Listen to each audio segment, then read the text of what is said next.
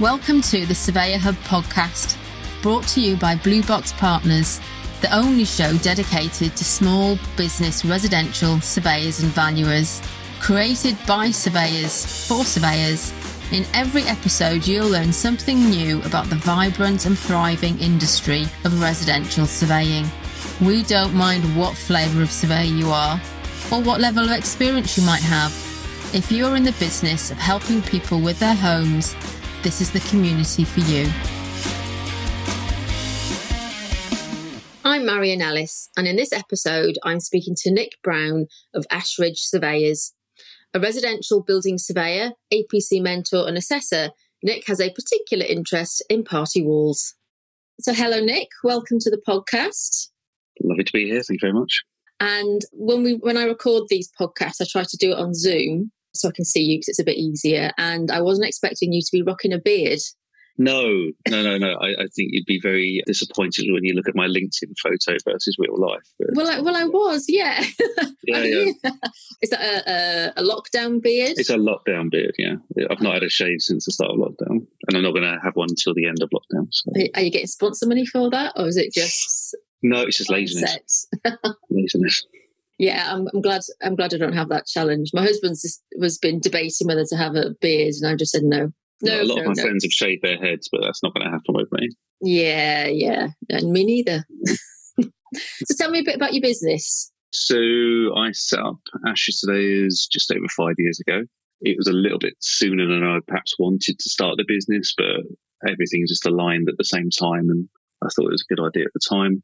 We're a residential surveying firm based in Tring. There's currently 3 of us. Before this started, we were actually advertising for a couple of other surveyors to come on board and help out. But perhaps we'll park that for a little while, see what life's like after this all. But yeah, we've been practicing now for just over 5 years. Mainly keep it local, but the Tring, Hertfordshire area. But we have got bits and pieces in London. We do go further afield if we need to. So, yeah. And what were some of the challenges in setting up?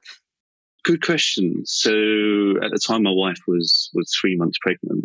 So there was that focus on the getting ready for the baby, but also making sure everything was in place, like, complaints handling procedures, insurances. I listened to the podcast last week regarding the insurances. I was quite interested in that. But I think it was just kind of getting everything in place. The other thing I found was that because it was a new business, I was unable to kind of get credit easily from like local firms. So certainly we were trying to get printing sorted out with a local firm. And they said, well, you need to have a reference from another firm. I said, well, I've just set up. How can I give you a reference from another firm? So that was really quite difficult. That was a bit of an eye-opening experience for me. But we got there in the end. And how do you get business? So do you use some of these online referral tools, or is it sort of just been growing your network locally? I mean, business-wise, I'm quite fortunate that I, to a large extent, I actually grew up in the area. So I know the area fairly well. Before I set up the business, I worked for another firm in the area. I kind of get involved quite a lot with quite a lot of community stuff anyway, even before I set the business up. I'm a school governor and I have been for 10 years for various schools. And I think it's just getting out there and getting kind of known to a certain extent, helping out where I can. And I think it's just kind of grown, it's a bit wishy-washy to say, but it's kind of grown organically. Word of mouth. I get solicitors recommending me to people. I get the occasional estate agent who's not asking for a backhander to, recommending me to people. So I'm not personally on Facebook, but the business is. And I'm aware that we get quite a lot of referrals through some of the local groups on Facebook, which I'm really thankful for. So I think that's it mainly. We're not really doing much in the way of advertising. We've got a lovely Art Deco cinema around the corner in Berkhamsted called the Rex, and we advertise there. But other than that, no, very little in the way of advertising. I think it's really important for surveyors actually to embed themselves in their local communities, because there's nothing better than a referral, personal referral, word of mouth referral for a piece of work. It's generally the best kind of work. It doesn't cost you anything, and we should try and focus on that a lot more.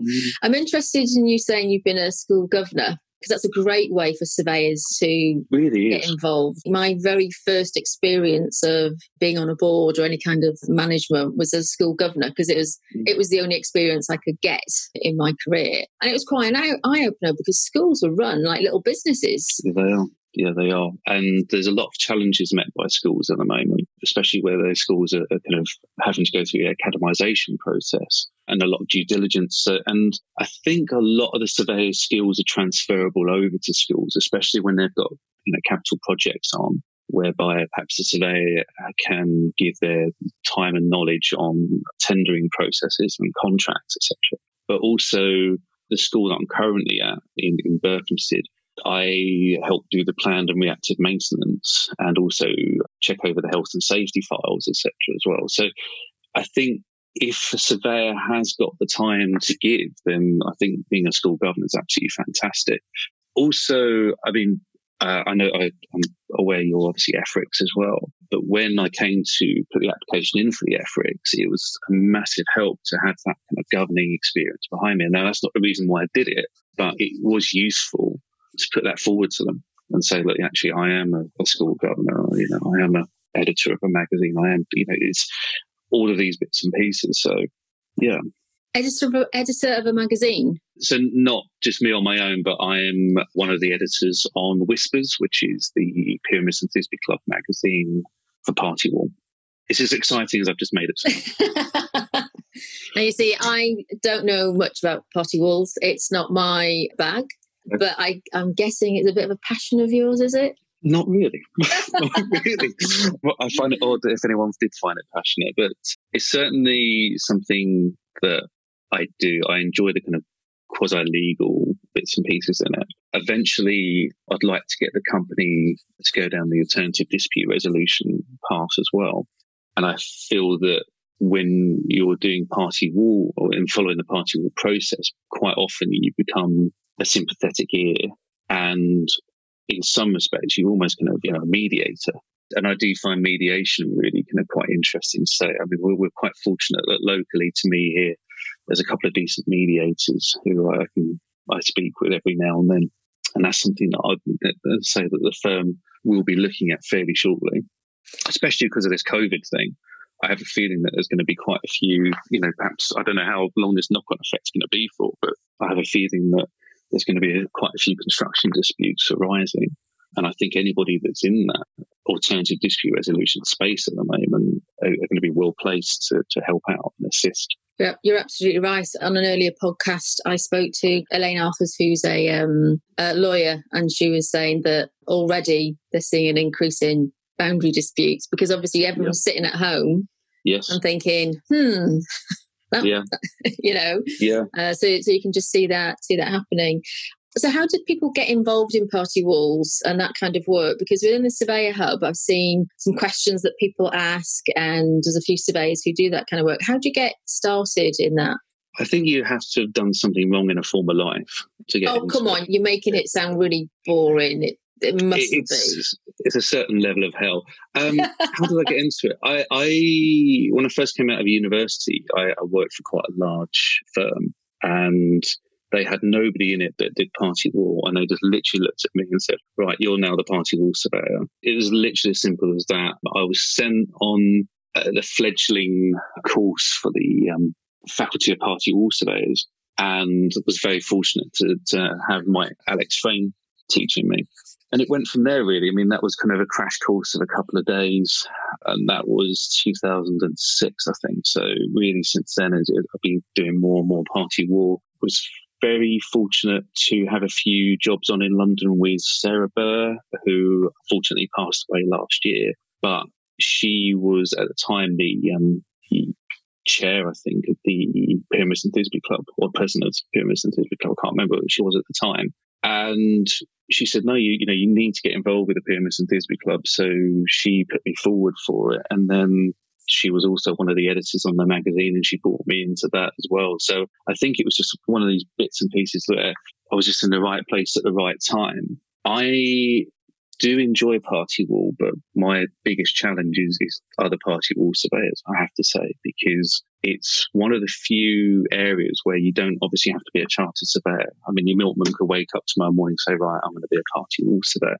And it's those behaviours that sometimes you get from other surveyors where perhaps they haven't got the RICS behind them, ready to give them a kick in if needs be, that they can just say whatever they want. These surveyors, I mean, and I have had some very challenging conversations with people where they've just kind of gone into swearing and just being particularly unprofessional. So that for me is something that I personally take an interest in is the psychology behind it all.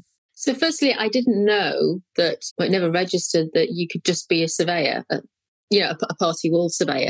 So actually, sort of being RICS and having that standard and quality and everything behind you would be great for consumer confidence. But on the reverse, some of the difficult people that you've got to then deal with because you're trying to negotiate, aren't you? You are, and sometimes you're fighting, and unfortunately that perhaps not the right term, but you've got an arm up behind your back because any surveyor should be professional, but MRIC surveyors and then especially FRIC surveyors. So sometimes I get some emails come into my inbox which are just, it's kind of almost personal, and you have to take a very deep breath, take a couple of hours. I never respond to those kind of emails on the same day and then just respond the next day, just keeping it factual, ignoring the other bits and pieces. There's a few party wall surveyors out there who are very well known within the industry. Eyes get rolled when their names get mentioned. It's almost as if they want to be the enfant terrible of the party wall industry. And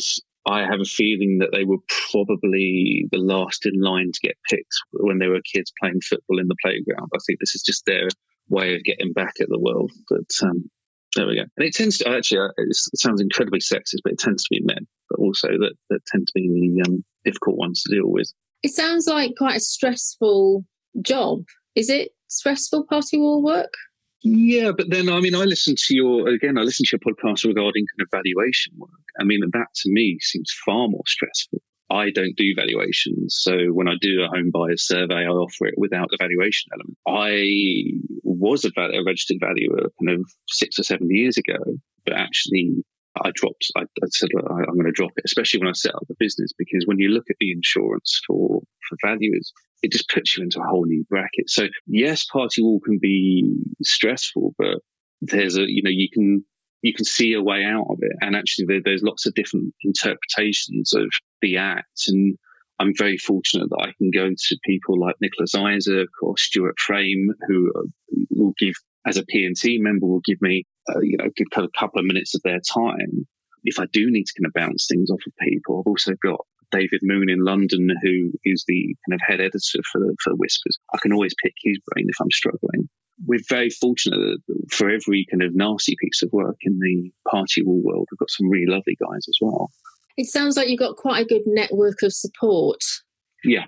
I think it's actually vital that as we develop our careers, we build that network of support. And sometimes people get confused and think they need a mentor or a coach or whatever. But actually it's building that network of support, because where you have the most success in your life is where you'll have have the most support. How did that happen then, do you think, for you? You said it grown organically, your business, but I personally, I kind of surround myself with people that I like. I think that's the length and breadth of it, is that people buy from people. I think if I get on with somebody and, there's just some kind of relationship can be formed, it can lead to friendship. That's the thing. So I'm very fortunate that I have a group that I kind of work with time and time and time again. And that's because I want to work with those people. The fact that I can pick up the phone to people like David Moon, or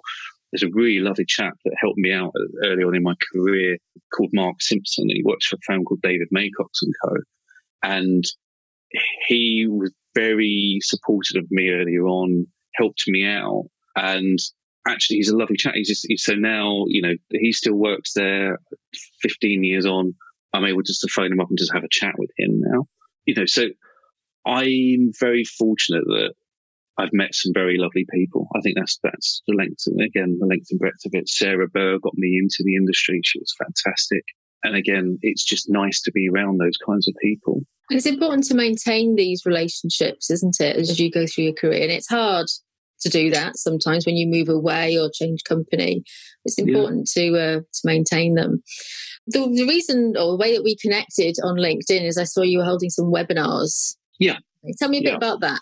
So I occasionally lecture at either Plymouth or Oxford Brookes University.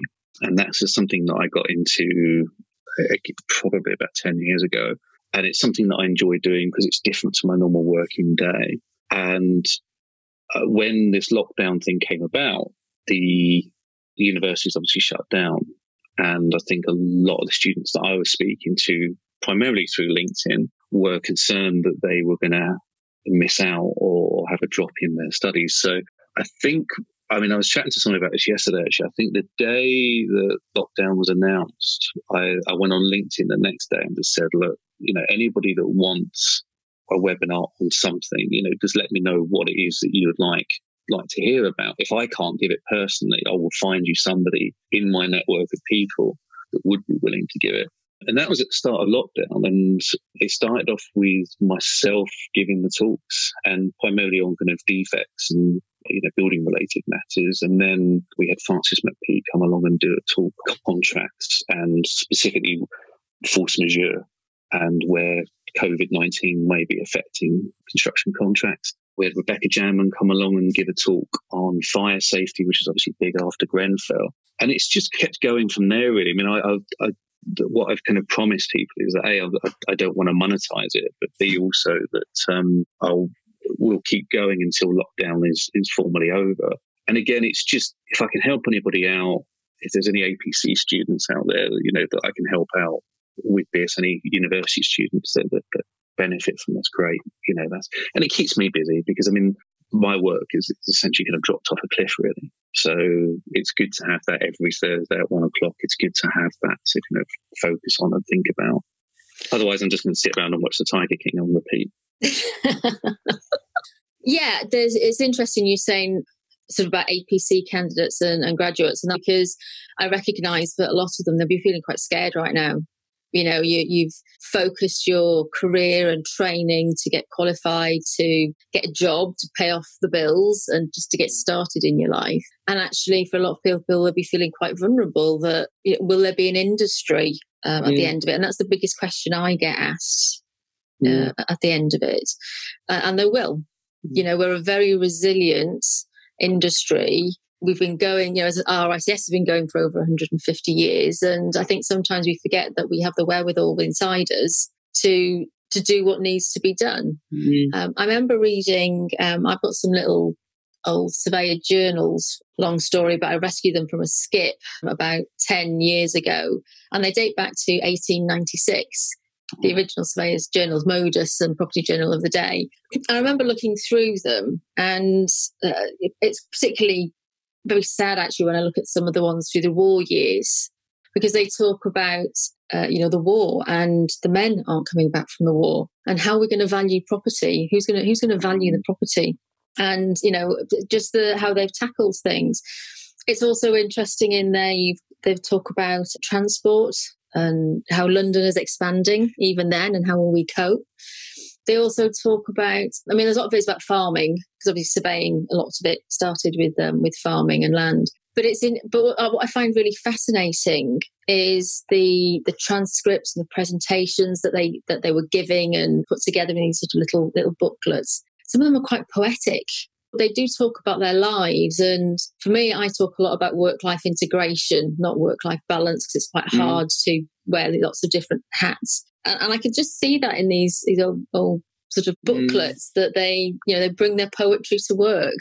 Quite fascinating insights. And when I look at that, I think, we can do this. We can move forward, because things like birth, deaths, marriages, debts will always continue to happen, and therefore property transactions will always happen.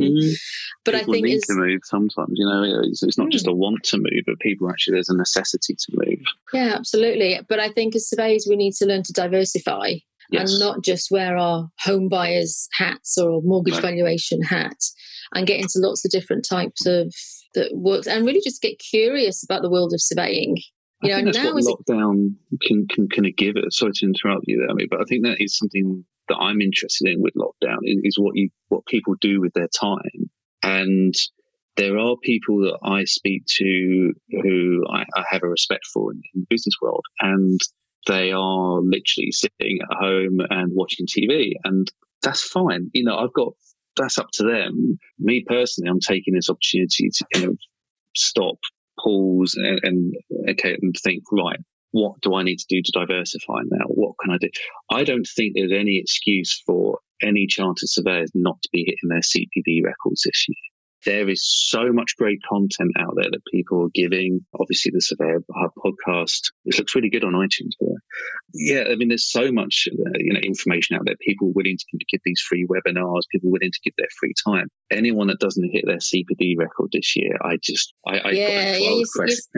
you say that, but I think I might be the only surveyor in the UK who hasn't watched any of the RICS free CPD webinars and training. Okay.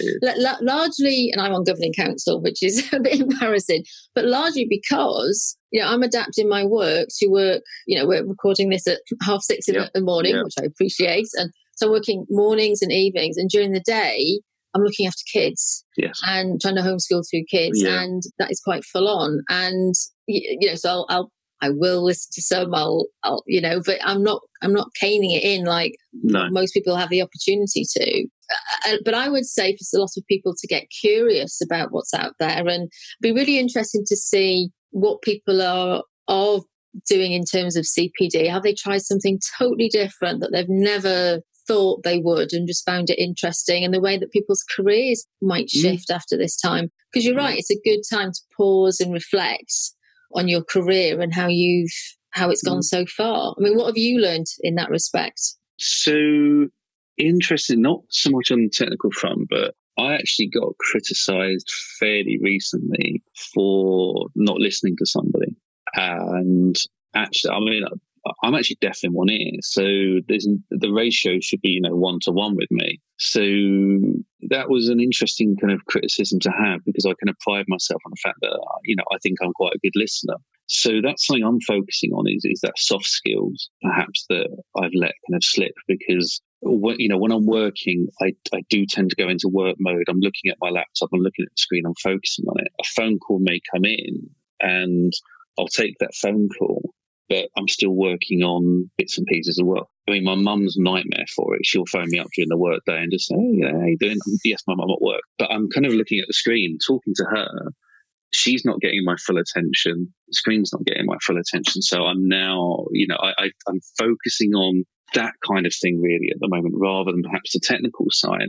I am doing technical stuff as well. I've signed up to a training provider for CDM. And essentially, I'm going for my next lot of exams with that. But as I say, it's a soft skills. It's just, for me, it's going to become that better listener. Yeah, I think that's so important, because as surveyors, we don't always prioritise that as we're going through our APC and, through our careers. And we're not always offered it. One of the things I found is surveyors become managers of people because they've been there the longest. They've never really been given that support on how to be a manager. And it's a really, really tough thing to do. There's a couple of great books that I always recommend by a surveyor called Sue Wilcock. I think she'll tell me off not remembering the names of the book. It's something like Help, I'm a Manager, and Help, I'm a Graduate, something like that. I'll put the correct links in the show notes. But it's really important that we start to look at some of that, because that's when our stress levels sort of start to go through the roof, when we're trying to deal with something that we're not trained and supported to do. I'm interested, how do you manage your work-life balance, or integration, as I call it? Do you have offices? Do you work from home? No. So when I first started the business, it was just me, and I worked from home, which was challenging with a baby and a young son running around. But then, by the same token, when it came to do the midnight feed, I had my daughter in a Moses basket next to me whilst I was working on the laptop at kind of 1 o'clock in the morning or whatever it was. So for that, it was kind of quite useful that I could be very flexible. Where I worked previously, that they weren't up for people working from home, etc. But in year 2, we took offices. And Lisa joined me, and I have to say a massive thank you to her, because I could not do this without her. And over the last couple of years, she's been absolutely fantastic, supporting me in both the work and personal bits and pieces. Last year, I lost Sarah Burr, my friend, to cancer. I lost my dad to cancer, and my grandmother as well. And last year, it was just like, wow, just a bad year. And this year, with the kind of COVID thing, I kind of shrugged when COVID came along, because I thought, oh yeah, sure, another thing, why not? That's been really tough. I mean, I've been very fortunate that I'm surrounded by people both in my personal and my work life that can support me, and I'm kind of quite open about talking about these things with people. There's a firm of architects that I work with, and when they found out about all this last year, they took me out for a drink, that kind of thing. So that work-life integration thing, I think it's important to have kind of decent relationships with people, not just people you work with, but actually people that you like and get on with as well. On another note, I can take the kids to school. I can go and watch the school plays. I kind of run my own diary. So if I need to, and same thing for Lisa, and same thing for Matthew as well. If they want to kind of go and see something with their family, that's far more important than anything that we do at work. So, I've always said that family first, and then work. And I think when you give people that time, put things that are important to them as a priority, they give you back tenfold in terms of, really do. In terms of loyalty and time to get the job done and pull it out of the bag when things need to be done. And it's just a human, kind thing to do. I mean, Lisa's a nightmare for it, because she'll send me an email at like 9 o'clock at night saying, oh, have you seen this email that's come through? And I'm like, yes, I have, but please stop working. But she just actually goes way over. She's also brilliant in so much the fact that every time I talk about a pay rise with her, she's always like, oh, we'll talk about it next year. No, come on. But yeah, she's very, I mean, as I say, I couldn't do it now. But if she's listening to this, she can probably demand a pay rise. Yeah. Cool. Well, it's been really nice to talk to you this morning, and nice to put a bearded face to a name that I've seen. Thank you very much. Yeah, no, go speak to you. You've been listening to the Surveyor Hub podcast. We'd love it if you leave a review and let us know how we're doing. And if you want to find out more about how we're making a difference, visit us at blueboxpartners.com.